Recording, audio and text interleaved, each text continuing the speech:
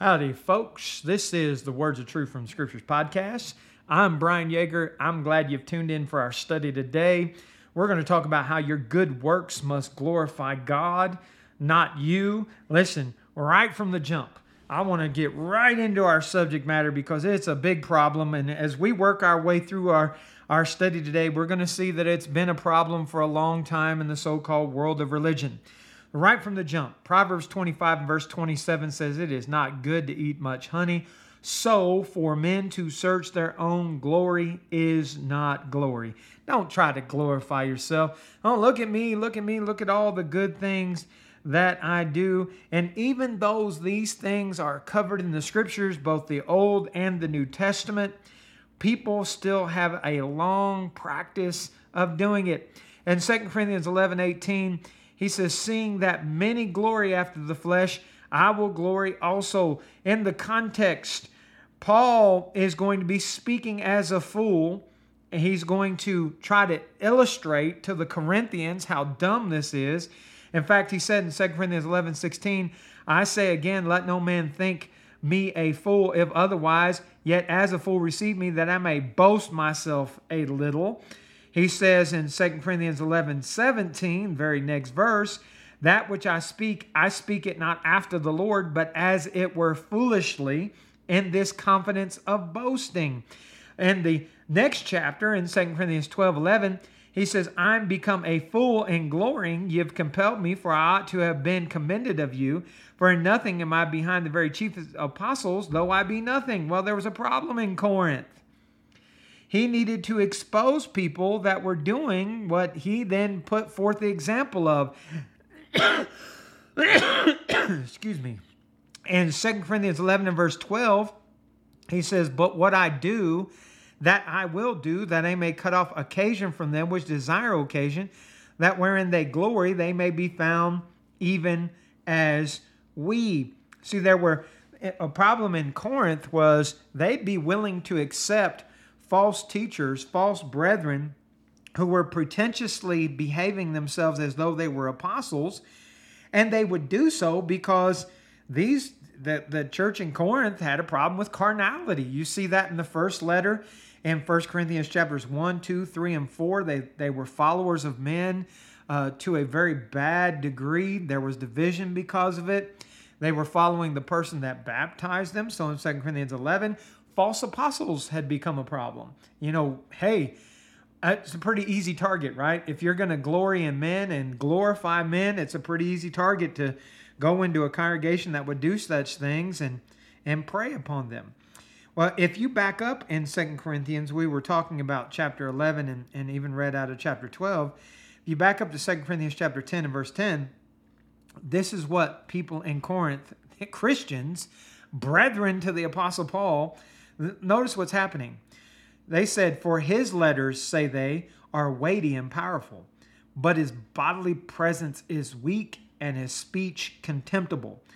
Let such an one think this, that such as we are in word by letters, when we are absent, such will we be also indeed when we are present.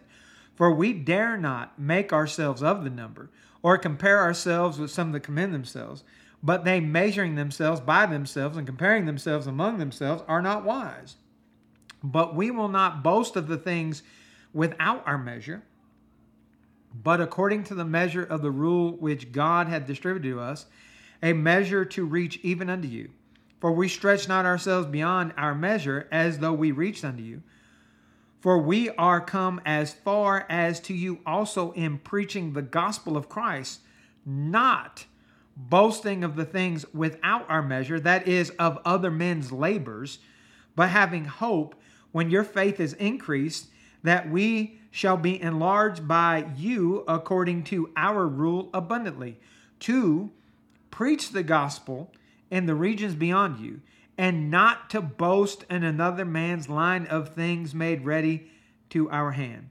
But he that glorieth, let him glory in the Lord.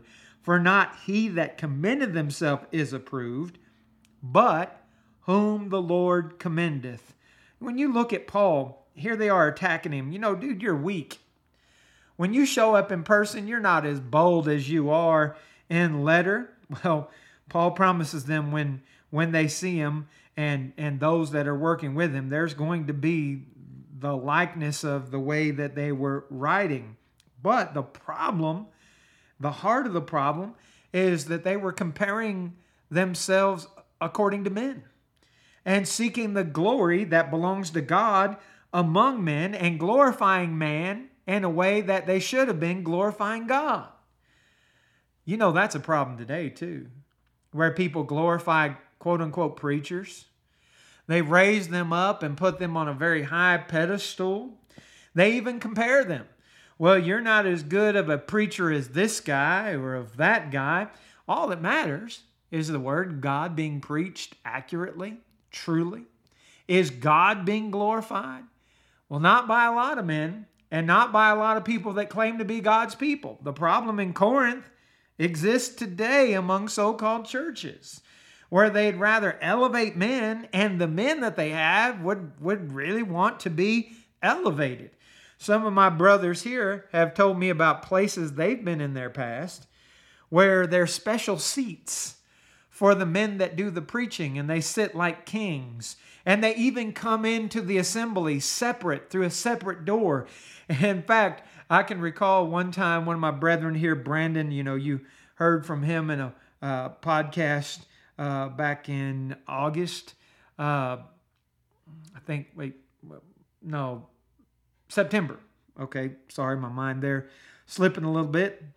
But Brandon has told me about a time where he saw a man walk in, and they'd have this own little, they'd walk in with their Bible under their armpit. If I were on video, you would be laughing at me right now because I just did it as I'm thinking about what Brandon said. And they'd come in through a special door, and they're really praised and they're glorified, and men hold them so highly. Similar things in mentality is what was going on among the church in Corinth, and they erred because of that. Folks, that's wrong. Think about the mentality. Jesus says in John 5:44, "How can ye believe, which receive honor one of another, and seek not the honor that cometh from God only?" How are you a believer when you want to be glorified of men? In fact, if you're going to preach the truth, when you look at Jesus, the apostles, the prophets of old, when you preach the truth, you're not going to be glorified by men. In fact, it's going to be the opposite. You're going to be treated like Paul was, and like Jesus was, and like Peter was. People wanted to kill these men. They didn't glorify them. They hated them. Jesus said in Luke 6:26, "Woe unto you when all men shall speak well of you, for so did their fathers to the false prophets." If you're well loved, if you're quote unquote popular in the brotherhood, you're a false teacher. You're a false prophet. People love you because you're not telling them the truth. Folks, come on. Let's think about the inspired word of God here. Works need to glorify God, not man. We see in Jesus, in Philippians chapter 2, as Paul is writing in verses 3-8, he says, "Let nothing be done through strife or vainglory, but in lowliness of mind, let each esteem other better than themselves. Look not every man on his own things, but every man on the things of others. Let this mind be in you, which was also in Christ Jesus, who being in the form of God, thought it not robbery to be equal with God, but made himself of no reputation, took upon him the form of a servant, and was made in the likeness of men. And being found in the fashion as a man, he humbled himself and became obedient unto death, even the death of the cross." Look at Jesus. Jesus, who humbled himself, came in the form of a servant. This is the King of Kings, the Lord of Lords. Our example. How can you be clothed with humility and be a glory seeker at the same time? And 1 Peter 5:5-6 says, "Likewise, ye younger, submit yourselves unto the elder. Yea, all of you be subject one to another, and be clothed with humility. For God resisteth the proud, and giveth grace to the humble. Humble yourselves, therefore, under the mighty hand of God, that he may exalt you in due time." How can you be clothed with humility when you're seeking glory and honor and praise of men? And listen, this is not just a sermon, a podcast, about preachers. Let me give you some examples that I've seen here in my life. 1999, Christiansburg, Virginia, a man named Ward Teal. He walks into the congregation as he drives the most expensive vehicle that's parked in the parking lot, lives in the biggest house, not only in the congregation, but the city, literally on the street. He walks into the building,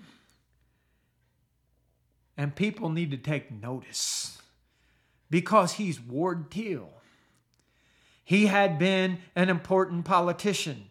He owned multiple businesses. Don't you know who he is?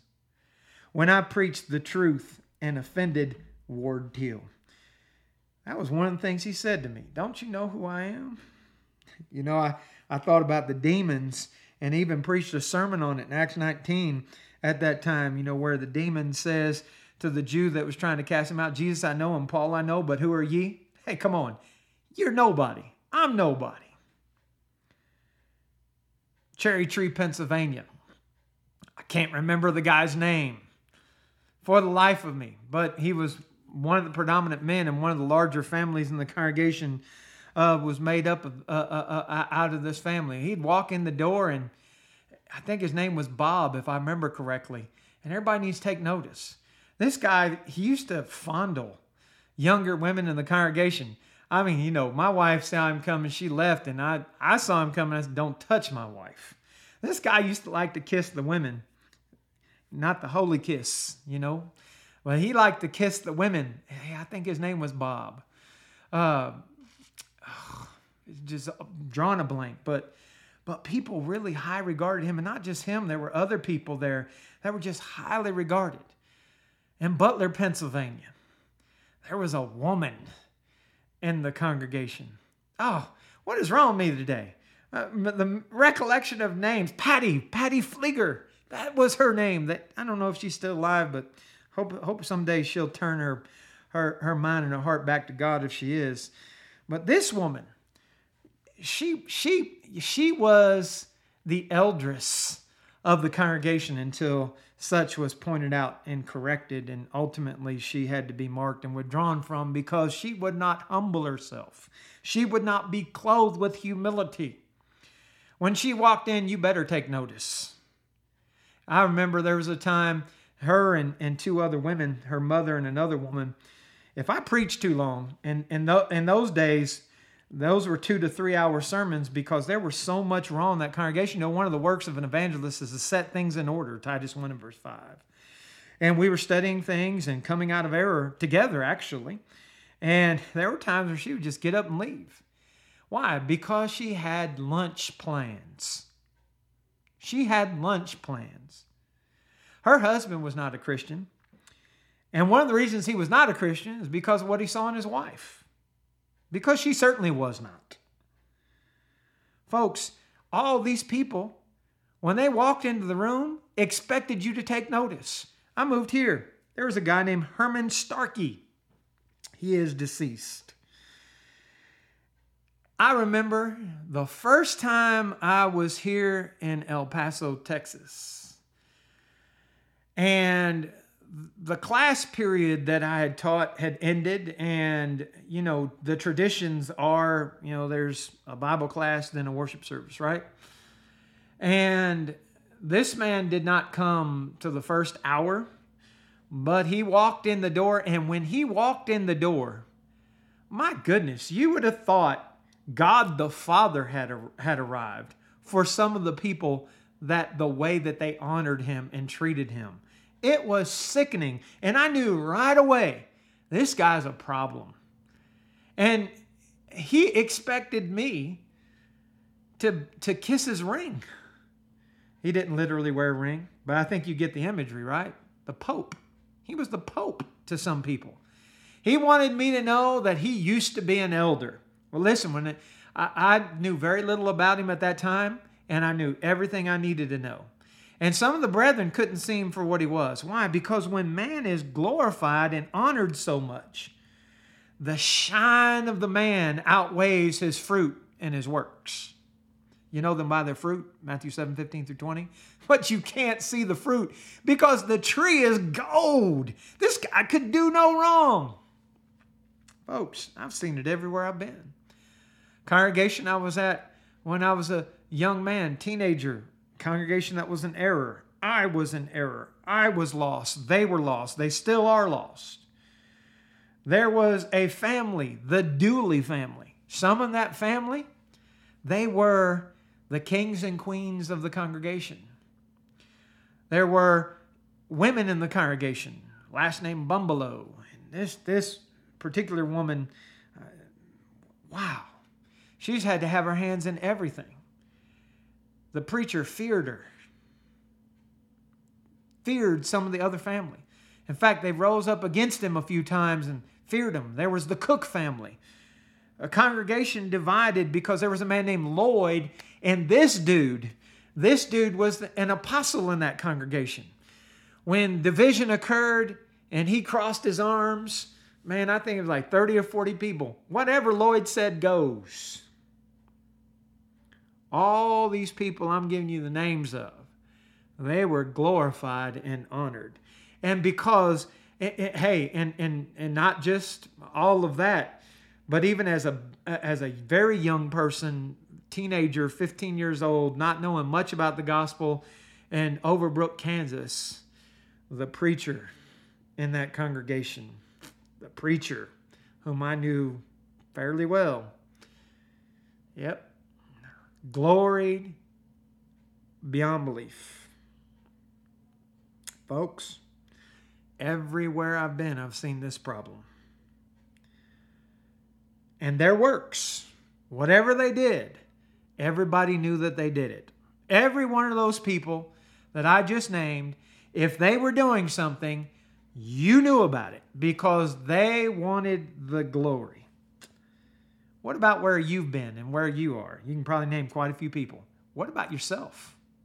What about yourself?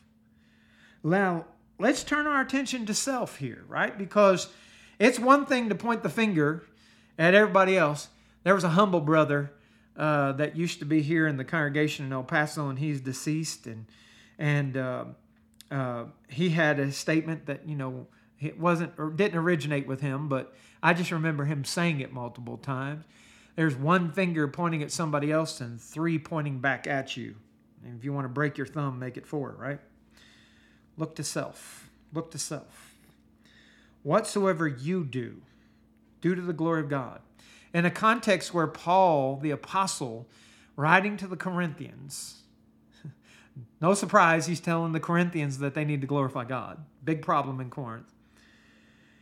In the context, he's talking about authorized liberties. In fact, chapter 8, a good part of chapter 9, a good part of chapter 10, authorized liberties.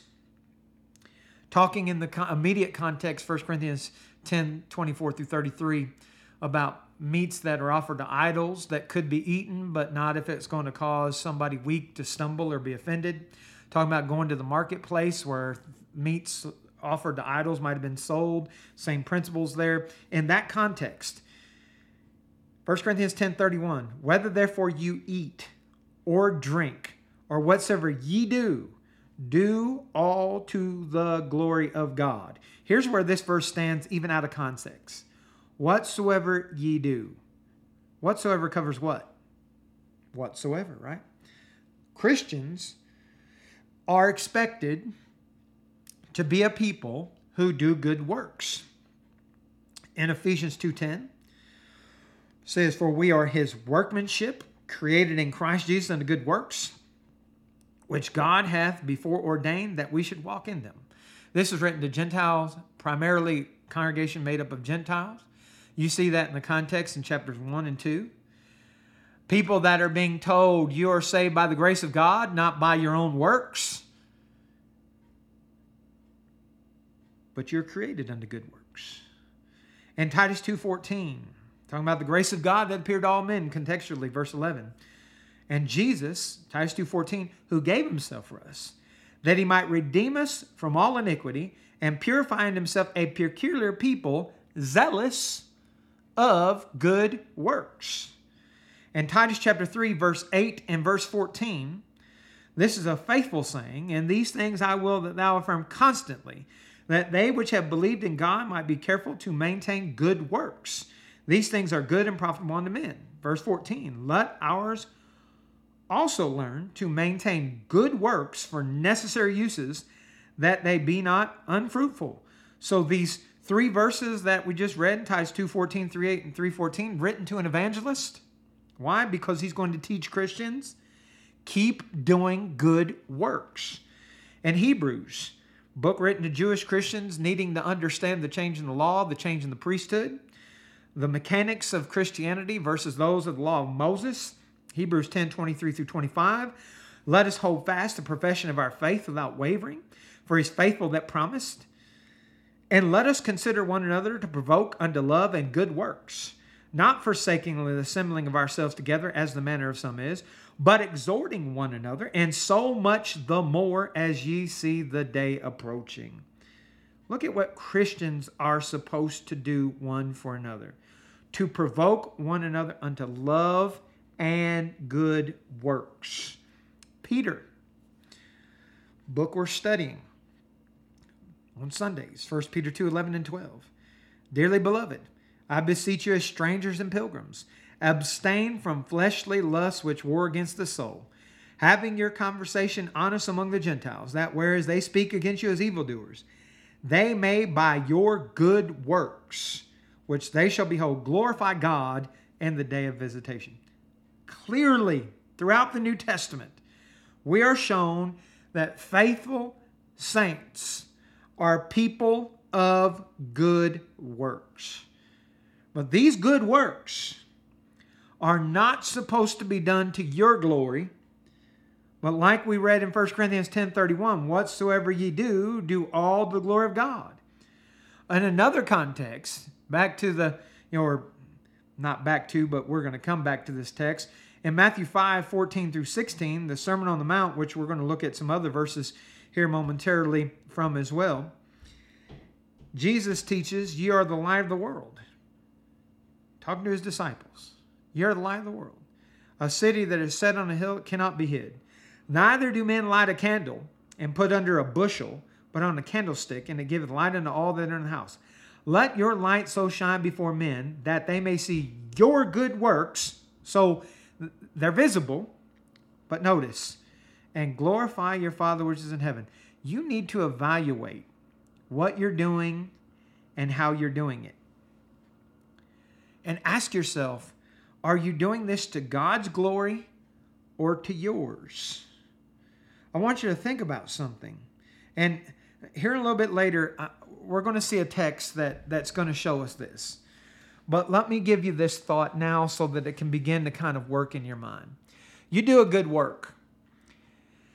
Whatever it is, you do a good work. Let's say, just kind of as an example, that you're in a similar situation that Jesus used the parable of the Good Samaritan.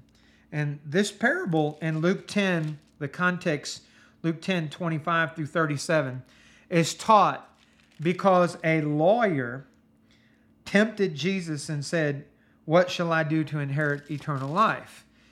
And Jesus puts the question back on him about what's written in the law.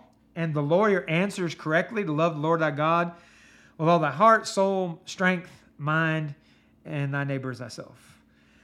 Jesus said, okay, do this and thou shalt live. But this lawyer, being typical, as you would think of a lawyer, past and present, wanted to justify himself, and he asked Jesus the question, whom is my neighbor? In that context, Jesus taught the parable of the Good Samaritan.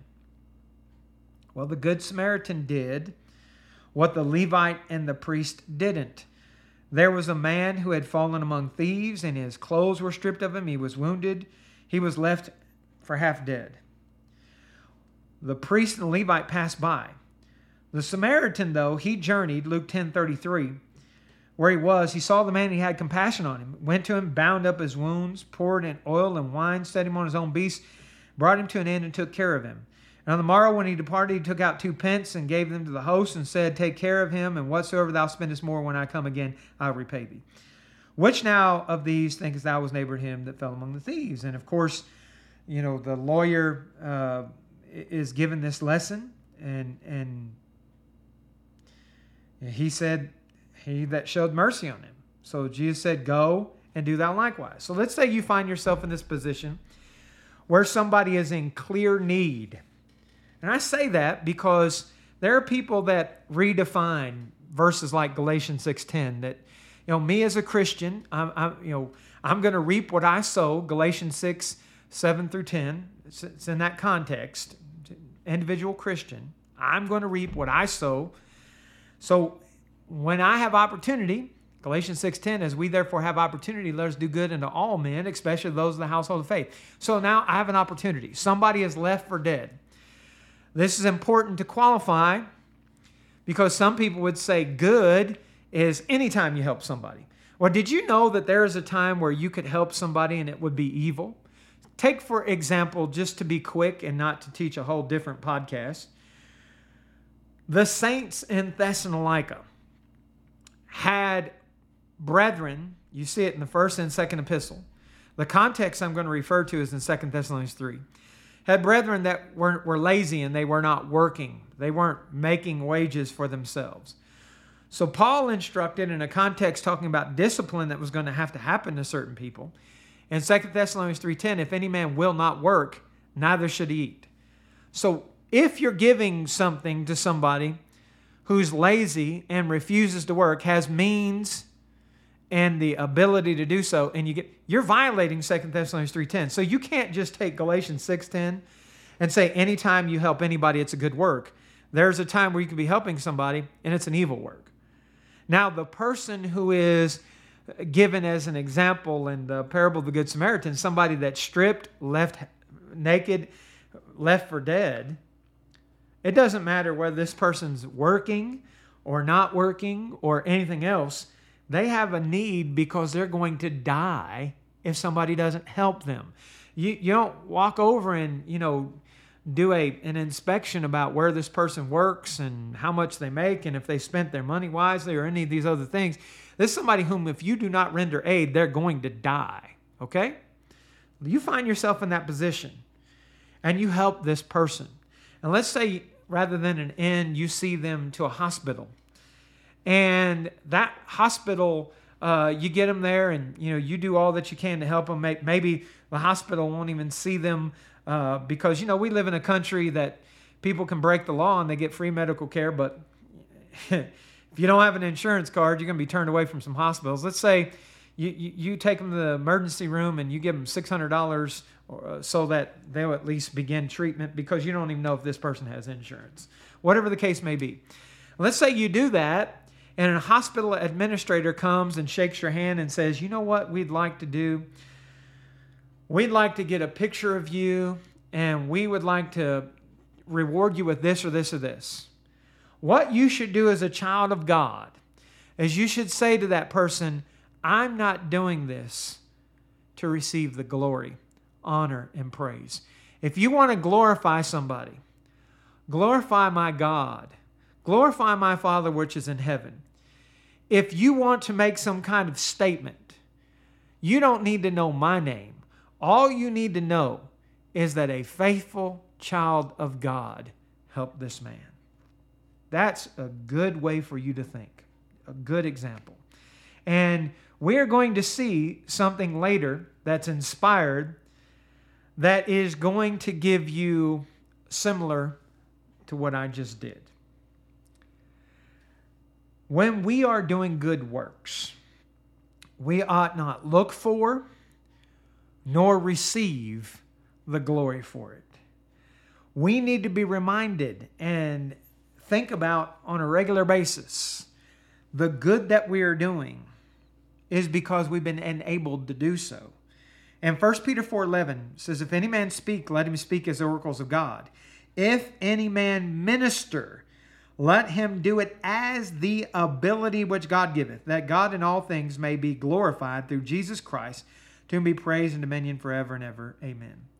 God has given me the hands with which I work, the mouth with which I speak, the eyes with which I see, the ears with which I hear, the brain with which I think.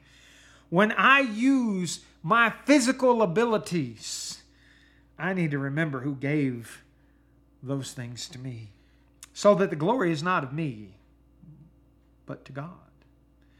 Yes, my works need to be seen. Your works need to be seen. And Titus 2, 7-8 says, in all things showing thyself a pattern of good works, and doctrine showing uncorruptness, gravity, sincerity, sound speech that cannot be condemned, that he is of a contrary part may be ashamed, have no evil thing to say of you. But I want you to think about what I'm about to bring about. Our works are to be seen, but we're not to do works to be seen. Can you process that? Can you think about that for a moment? Let it sink in. I want to draw your attention to Matthew, the 6th chapter. You see, glory seeking has been a long problem. So we're going to come back to that Sermon on the Mount, Jesus to the disciples, that we read out of Matthew 5:14-16. And we're coming to Matthew chapter 6. And you're going to notice a few verses in this context. In Matthew 6, I'm just going to begin at verse 1. It says, take heed that ye do not your alms before men, to be seen of them. Otherwise, you have no reward of your fathers in heaven. So here's our balance point, okay? Our works need to be seen of men to glorify the Father. But we don't do our works to be seen of men. Are you following that? Think about that for just a minute. I'm doing good works because it's my duty to do them. Man's going to see that. I need to make sure God's getting the glory. But I don't want to go and look at verses like Galatians 6:10, as ye therefore have opportunity, let us do good unto all men, especially those of the household of faith, and start looking for ways to be seen doing good works. Because then I'm doing it to be seen. Well, who's being seen? Me. When I am standing out before my works, which are to glorify God, there's kind of a problem. I think of this often as a gospel preacher. When the man stands in front of the message, and the man is seen more than the Word of God. And it's why I've made changes that I had to do. I'll give you a little background story here. When I was younger and had first started preaching the gospel, my motives and intentions for preaching the gospel were just. But quickly, I began to be glorified, and I liked it. One of the reasons I was glorified is I preached off of memory. So I would get up in the pulpit as I had been taught to do, by the way. The group of people that I was among, young in the faith, it was expected that when you teach and preach, you need to memorize the scriptures that you're using. So I did that, and I spent a great deal of time in memorization. Now listen, I was in error. So don't sit back and start pulling this apart. Every part of this is wrong, okay? Hear that loud and clear. But people were impressed. And I liked it. I didn't even measure the fact that it was wrong. I didn't even think about the fact that people were listening to me and not the words which were being spoken. I preached so fast and used so many scriptures, people were just amazed. This woman, one time, she told me that I preached a great lesson. I don't remember why or what moved me to ask her what I asked. The end result's the focus, though. I asked her what my lesson was about, what she learned. She had no idea. In that moment, I realized that I wasn't teaching, that I was standing out more than the message, that it become about me and not about the Lord. Changed the way I preached from that day forward. Changed the way that I taught the Word of God. Didn't want to be seen as a great speaker.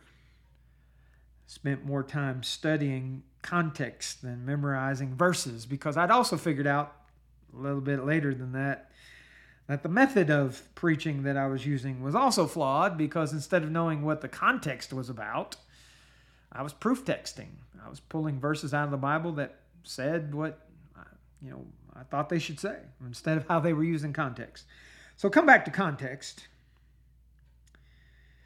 Matthew 6:2, therefore when thou doest thine alms, so when you do your gift giving, do not sound a trumpet before thee, as the hypocrites do in the synagogues and streets, that they may have the glory of men. Verily I say unto you, they have their reward. So think about this. People were going out and they were doing good works. That wasn't the problem. The problem was they wanted to make sure everybody could see and hear. He says, when thou doest thine alms, let not thy left hand know what thy right hand doeth. That thine alms may be in secret, that thy Father which seeth in secret himself shall reward thee openly. And when thou prayest, thou shalt not be as the hypocrites are, for they love to pray, standing in the streets and in the corners of the streets, that they may be seen of men. Verily I say unto you, they have their reward. You've seen this, right? I've seen this. Where men get up and they lead a prayer and they want to be prayer. They lead a prayer. They lead a prayer and they just want to be heard. In fact, the text goes on, Matthew 6:6. But thou, when thou prayest, enter thy closet, shut thy door, pray to thy Father in secret, and thy Father which is in secret shall reward thee openly. But when you pray, use not vain repetitions as the heathen do, for they think they shall be heard for their much speaking. Listen, this is not a condemnation of public prayer. When you look at the scriptures, public prayers to some degree are necessary, such as when the church assembles, 1 Corinthians 14 and 15. This is a condemnation of going out and praying to be heard of men. I want to come back to you've probably seen it, and I know I have, where men get up and they lead a prayer, and it is so flowery and so long. There's this guy, one time he came to a congregation where I was laboring in Pennsylvania. He was visiting with us. He was a quote-unquote gospel preacher. His name was Paul Blake. He led a prayer where he basically preached to God. And you just know he wanted everybody in the audience to be impressed. He wasn't talking to God. Prayer is to God the Father. We're about to get to that. He was talking to everybody in the assembly. It was entirely wrong. I've seen a lot of prayers like that. How about you? Have you prayed a prayer like that? It's time to repent, huh? People that worry about how they sound in front of their brethren. Now, to a degree, everybody needs to be able to say amen. Again, that context, 1 Corinthians 14, we learned that. When you pray publicly, you're praying on behalf of others. They need to be in agreement with that. They need to be able to understand what you're saying. But to be impressive, so if someone says, wow, that was a wonderful prayer. Oh, man. What? So, verse 8, Matthew 6, be not therefore like unto them, for your Father knoweth what things ye have need of before ye ask him. After this manner, therefore, pray ye, our Father which art in heaven. So who are you praying to?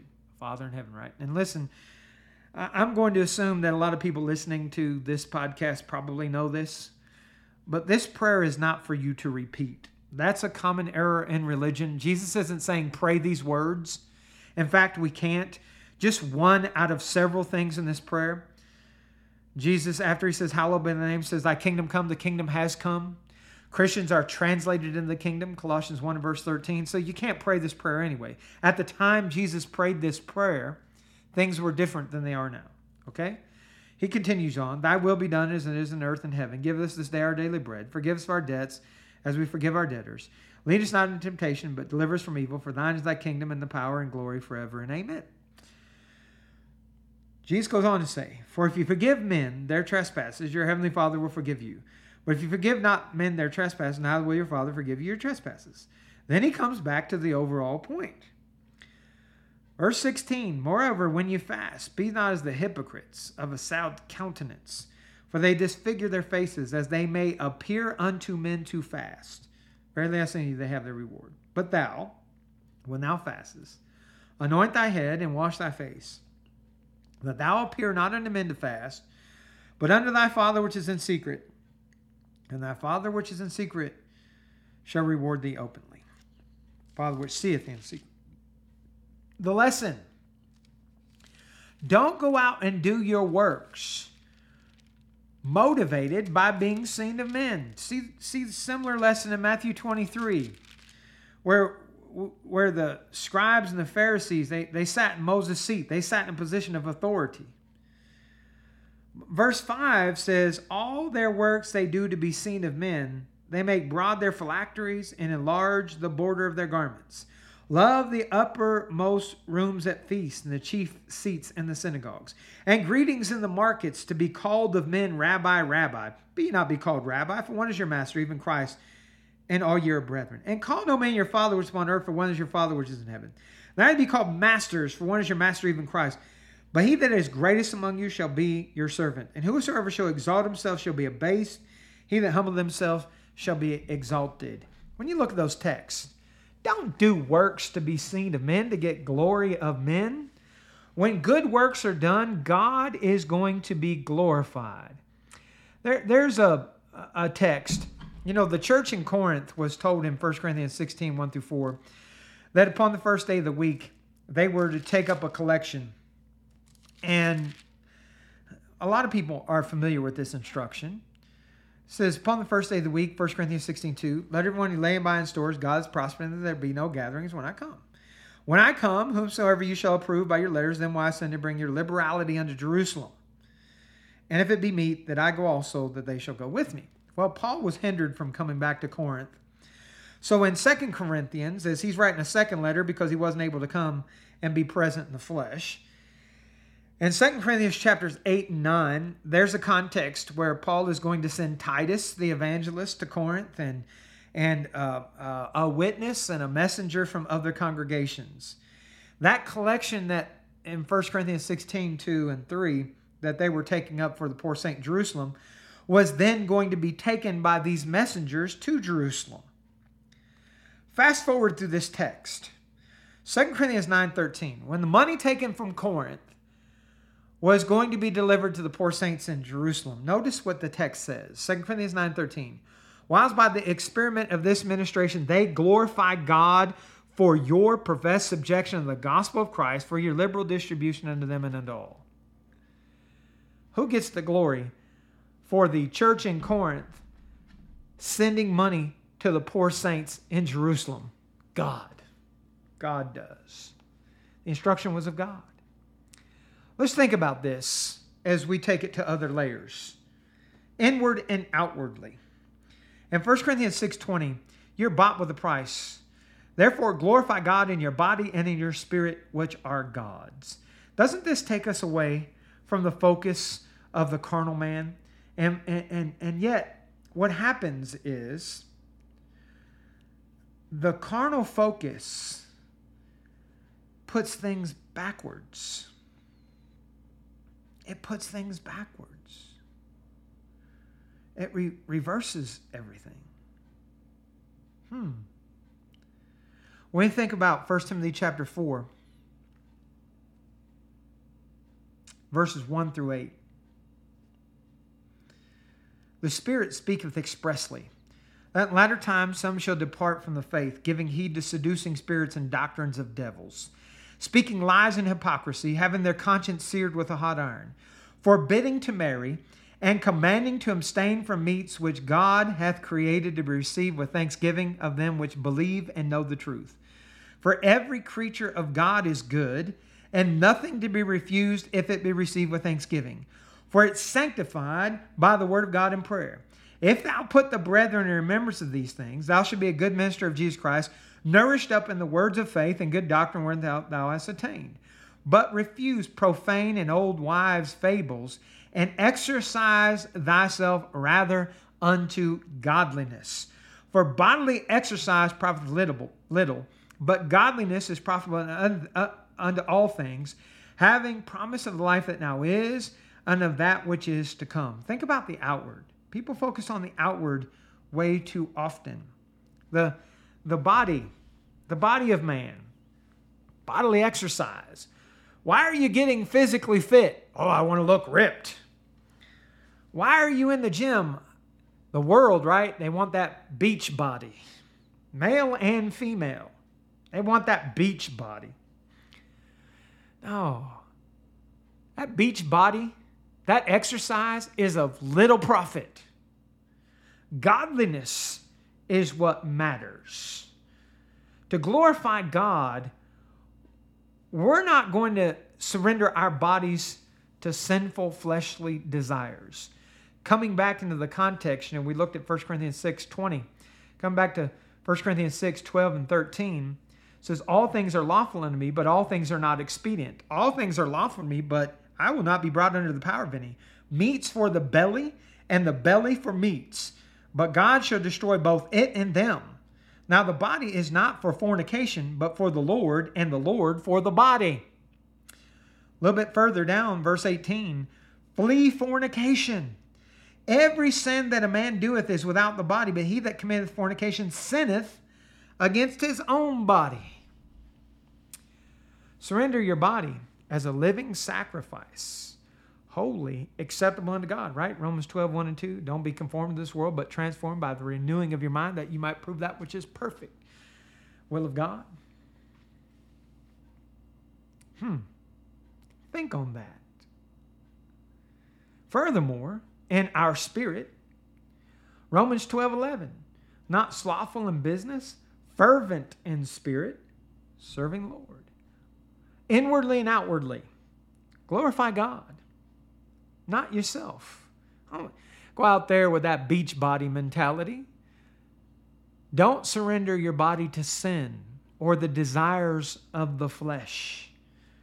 Don't give your mind over to the things of the world, the things of the flesh. Earlier, I used the parable of the Good Samaritan and kind of gave you a little bit of a thought. I said I'm going to bring you to an inspired text that when you do a good work and man wants to glorify you for that good work, you can see a right response.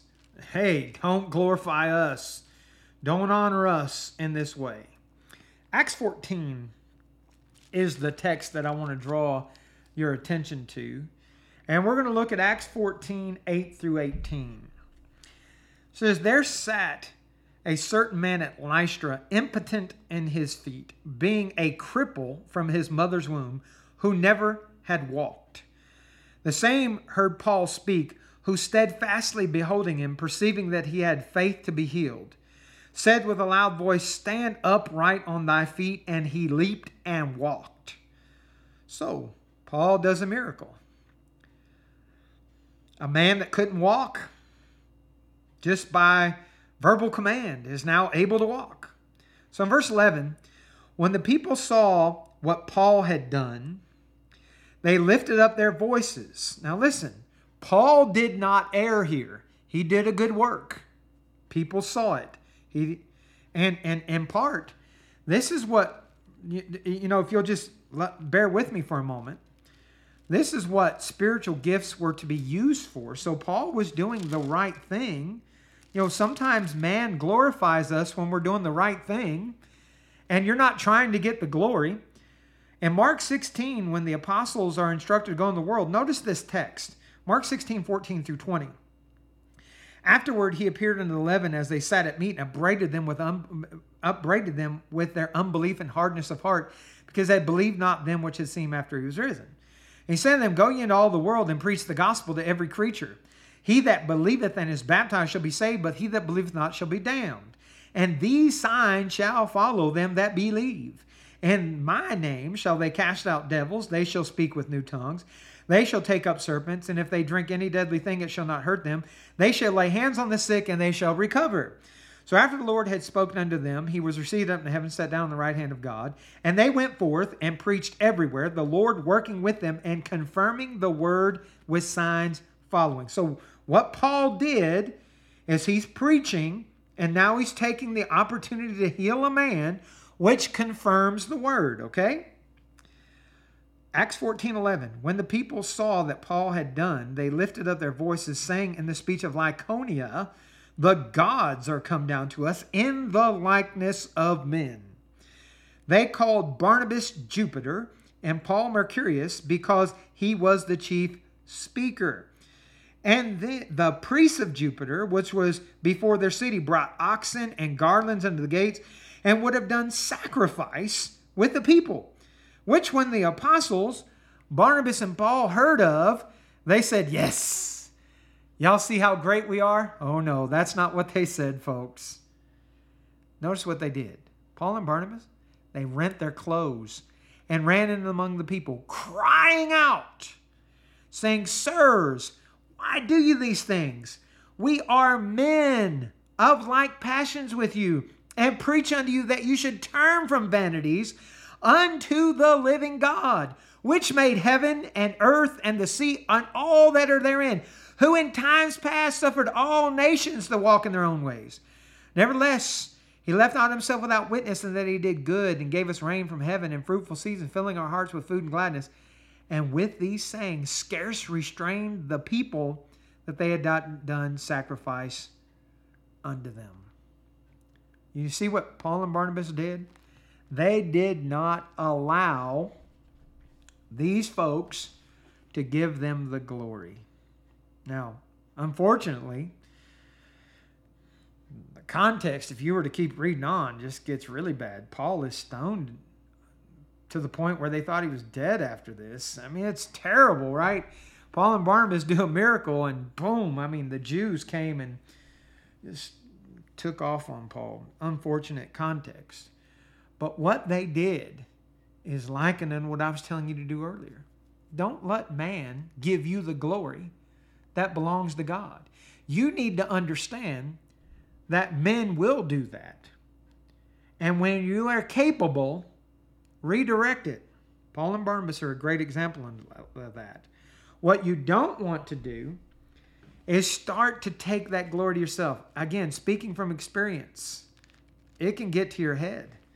Because being Christians, we're going to have wisdom that the world doesn't have. Being Christians, we're going to have understanding that the world doesn't have. Being Christians, we're going to have knowledge that the world doesn't have. Being Christians, we're going to have confidence and peace that the world doesn't have. And people may at times be impressed by any or all of that. At which time we need to direct their attention and say, what I have is of God and not of myself.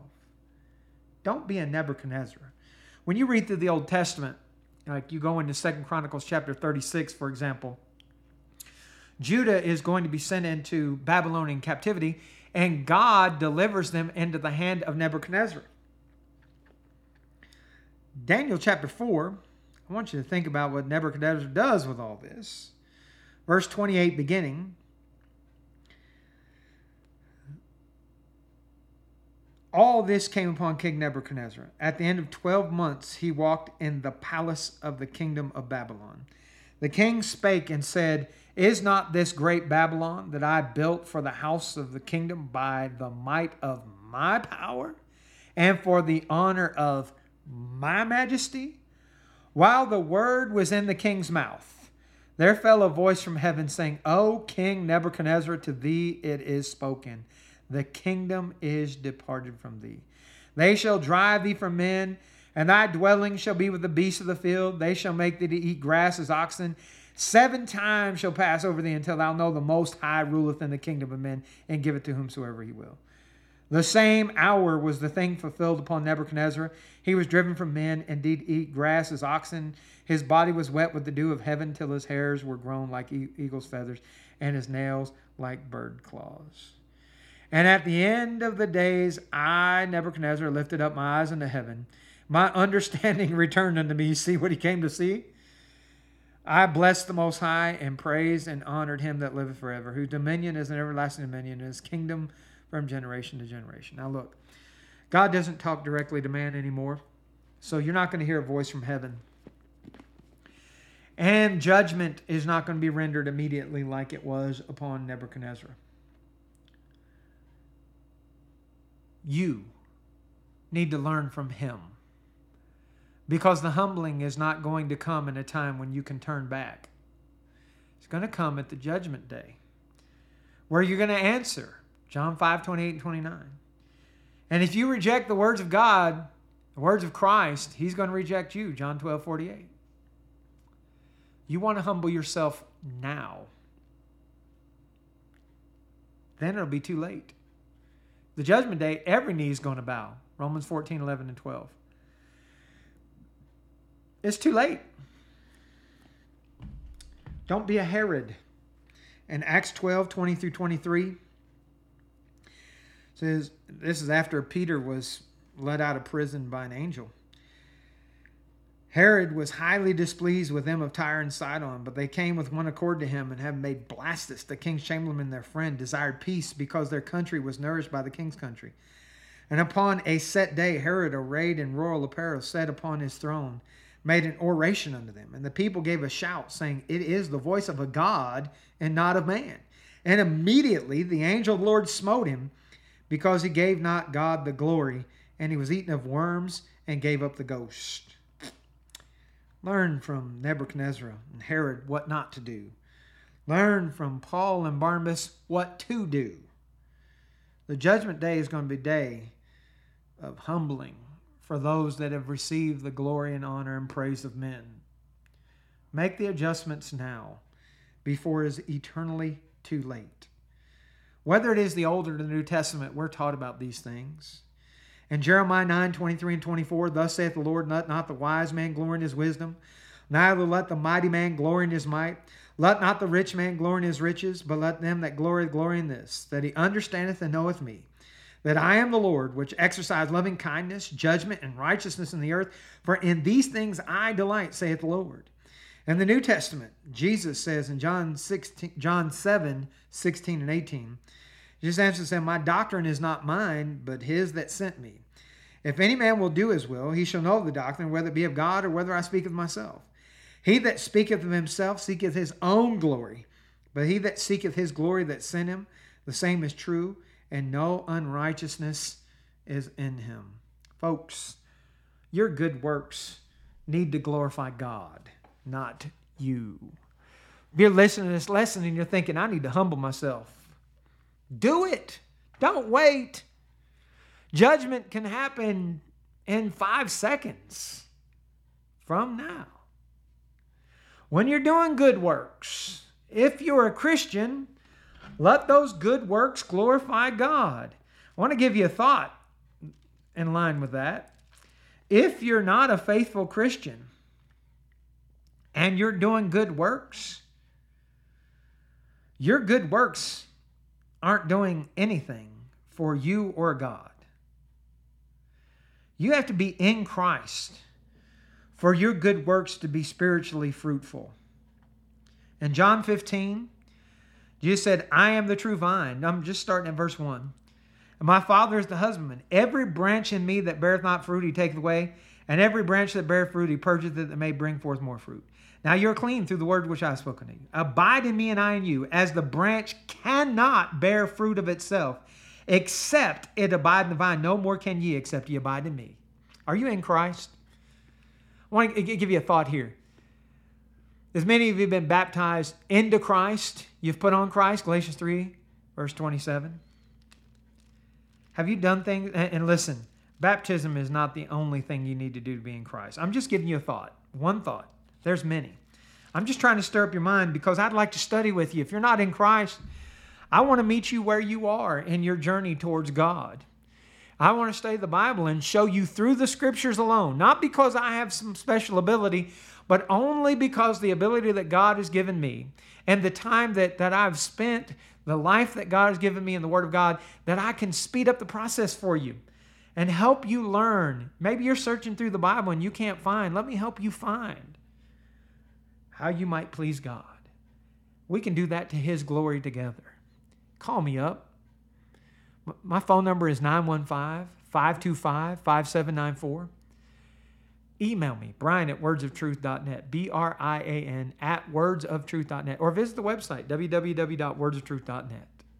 I'd love to talk to you, love to study with you, love to help you come to know the Lord to His glory, honor, and praise. If you're in Christ and you're just struggling, I've been there.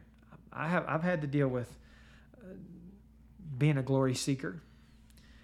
It's truly humbling when you come to the realization that you're doing that. I was unaware that I was doing it. It hit me pretty hard, right upside the head. Right upside the head. Sometimes you're unaware, but maybe you listen to a lesson like this and you start thinking, whoa, that's me.